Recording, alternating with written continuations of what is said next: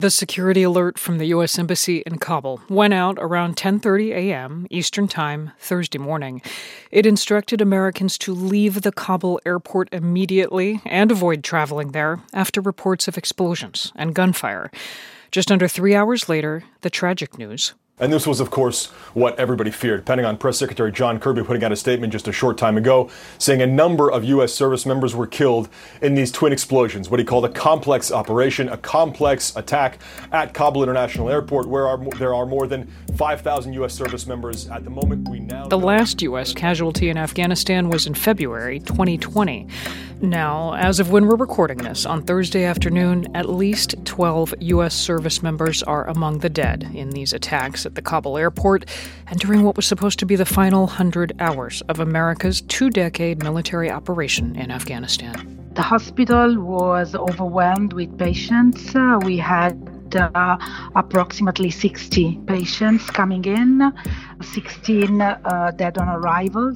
Rosella Micho is president of Emergency, an NGO operating a hospital in Kabul. 16 people dead on arrival, she told NPR Thursday, and a problem growing even more critical. With the airport in disarray, there's concern that medical supplies could run low. If we don't see any opening of the airport, this is going to be a serious problem for us, but for the entire country.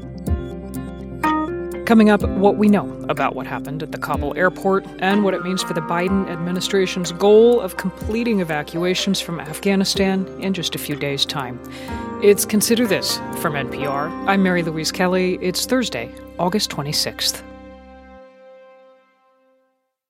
This message comes from NPR sponsor Netflix, presenting the new limited series The Chair with Sandra Oh. Oh portrays Professor Ji-yoon Kim, the first person of color and female chair of the English department at Pembroke University. The Chair is streaming now, only on Netflix. The following message comes from NPR sponsor WeWork. Escape work-from-home distractions with WeWork Access memberships. Find convenient workspaces by the day or month, starting at just $29 a day, plus applicable taxes. Sign up at WeWork.com/NPR. Over this last year and a half, the world's been through a lot. So on this season of the StoryCorps podcast, we'll hear stories reminding us that even when times are hard, we can still begin again. Listen to our new season wherever you get your podcasts. It's Consider This from NPR. You may be listening to this on Friday morning or later, and we want to remind you that NPR's morning news podcast, Up First, is also a good source of information right now. Here is what we know as of Thursday afternoon Eastern Time in Washington, D.C. 12 U.S. service members have been killed, in addition to, quote, a number of Afghan civilians. The result of two blasts, one near the Afghan capital's Karzai airport, and the other at a nearby hotel. Here is what the head of U.S. Central Command, General Kenneth McKenzie, said this afternoon at the Pentagon. It's a hard day today. As you know, two suicide bombers, assessed to have been ISIS fighters, detonated in the vicinity of the Abbey Gate at Hamad Karzai International Airport and in the vicinity of the Barron Hotel, which is immediately adjacent. The attack on the Abbey Gate was followed by a number of ISIS gunmen who opened fire on civilians and military forces. NPR is covering this from multiple places. We start with some of the harrowing moments on the ground in Kabul, which is where we reached reporter Matthew Akins of the New York Times this morning. He had managed to get close to the Abbey Gate, the airport entrance we just heard General McKenzie mention. I asked Akins what he was seeing, what he was learning in the moments after these explosions. There was a large crowd of people that had gathered at the Abbey Gate on the south side of the airport, where people were lining up for hours to try to show the foreign soldiers, American soldiers, their documents in the hopes of being allowed in. A desperate hope, because very few are allowed in. And in this huge crush of people today, there was at least one blast, dozens of people killed and more injured. So it was a terrible scene. I arrived afterward, and the Taliban had blocked off the area, and they were trying to clear it. And they said the situation was out of control. There were bodies everywhere, that the foreigners had been hit. How close were you able to get? What were you actually able to see firsthand? We weren't actually able to get up to the blast site, so we were speaking with people who had been there, and we were speaking with the Taliban guards who were quite agitated and trying to clear people from the area, brandishing pipes and lengths of cable. When you got there, it was calm. The Taliban was trying to, as you say, clear the area and restore some form of control. I wouldn't say it was calm. It was a very tense situation. The Taliban were yelling and trying to forcibly clear people out, and we could hear sounds of firing from inside the airport as well as sirens. Yeah. Were you able to see, are flights able to take off? What is the impact on the evacuation effort? There have been flights taking off. We saw flights taking off. So it seems the evacuation is now continuing. So then you tried to go to the hospital where some of the people who were hurt in this attack, in these twin attacks, were taken. What was that road like, trying to get from the airport to the trauma center? Well, I ride a motorcycle usually to get around traffic, so we were able to get there fairly quickly. I was with a photographer, and just a big crowd gathered outside the gates of emergency hospital, which is a trauma hospital in Kabul. Just ambulance after ambulance was arriving, in front of the anxious eyes of this crowd, and they were wheeling bodies of people, injured people into the hospital. Some clearly very badly injured, unconscious. Some of them were children. Their relatives were weeping nearby. Yeah. If I may ask, it sounds like you are able to move around, you are able to report freely at this point? It's a very tense situation in Kabul, which requires a lot of caution, especially around the airport. But the Taliban has, made many assurances to foreign journalists that they will be allowed to continue working.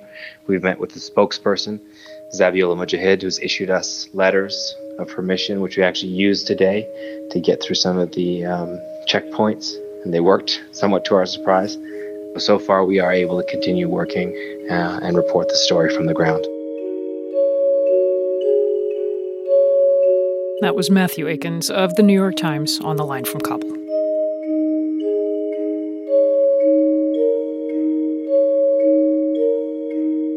Well, NPR's own Quill Lawrence has been learning more about the attack at the Kabul airport from the Pentagon, including how it may impact the U.S. evacuation effort, which had been scheduled to conclude August 31st. Quill spoke to Audie Cornish on Thursday afternoon. Quill, Pentagon officials had been briefing reporters earlier this afternoon. How did they describe what happened? Well, they were talking about what is the worst single attack on American troops in 10 years in the Afghan war. And General McKenzie the head of CENTCOM, was talking about the job that these mostly Marines at the gate are doing, where they have to get right up close to people in order to search them to prevent just this from happening, particularly from a bomb getting onto a plane. And what was also striking was how much he spoke about cooperation with the Taliban.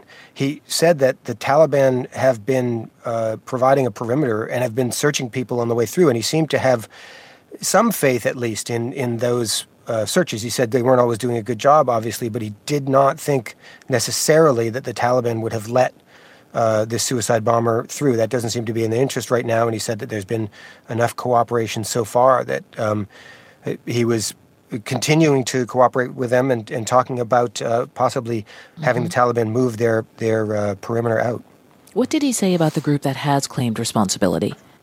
We have some claims on Twitter. There's a video on Twitter circulating of a member of the Islamic State Khorasan, the ISIS-K group, claiming responsibility. At the time of the briefing, he wasn't able to confirm that completely, but that seems to be the group most people suspect. They are an enemy of the Taliban. It has not been seen in the Taliban's interest to let this sort of chaos reign. This cooperation they have is to help get the Americans out the door as fast as they can on that August 31st deadline. So he seemed to think that that's what they were doing to help this happen.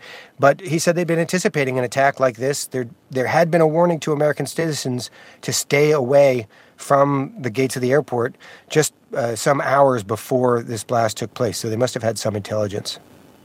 How secure is the airport then? And what does this mean in terms of the U.S. mission, which is focused on meeting that August 31st deadline? Yeah, the general mentioned that this isn't a job just focused on Americans protecting themselves. They have to put themselves in harm's way in order to evacuate American citizens and all of these vulnerable Afghans. So the airport is not completely secure. It can't be letting 104,000 people in now since the 14th.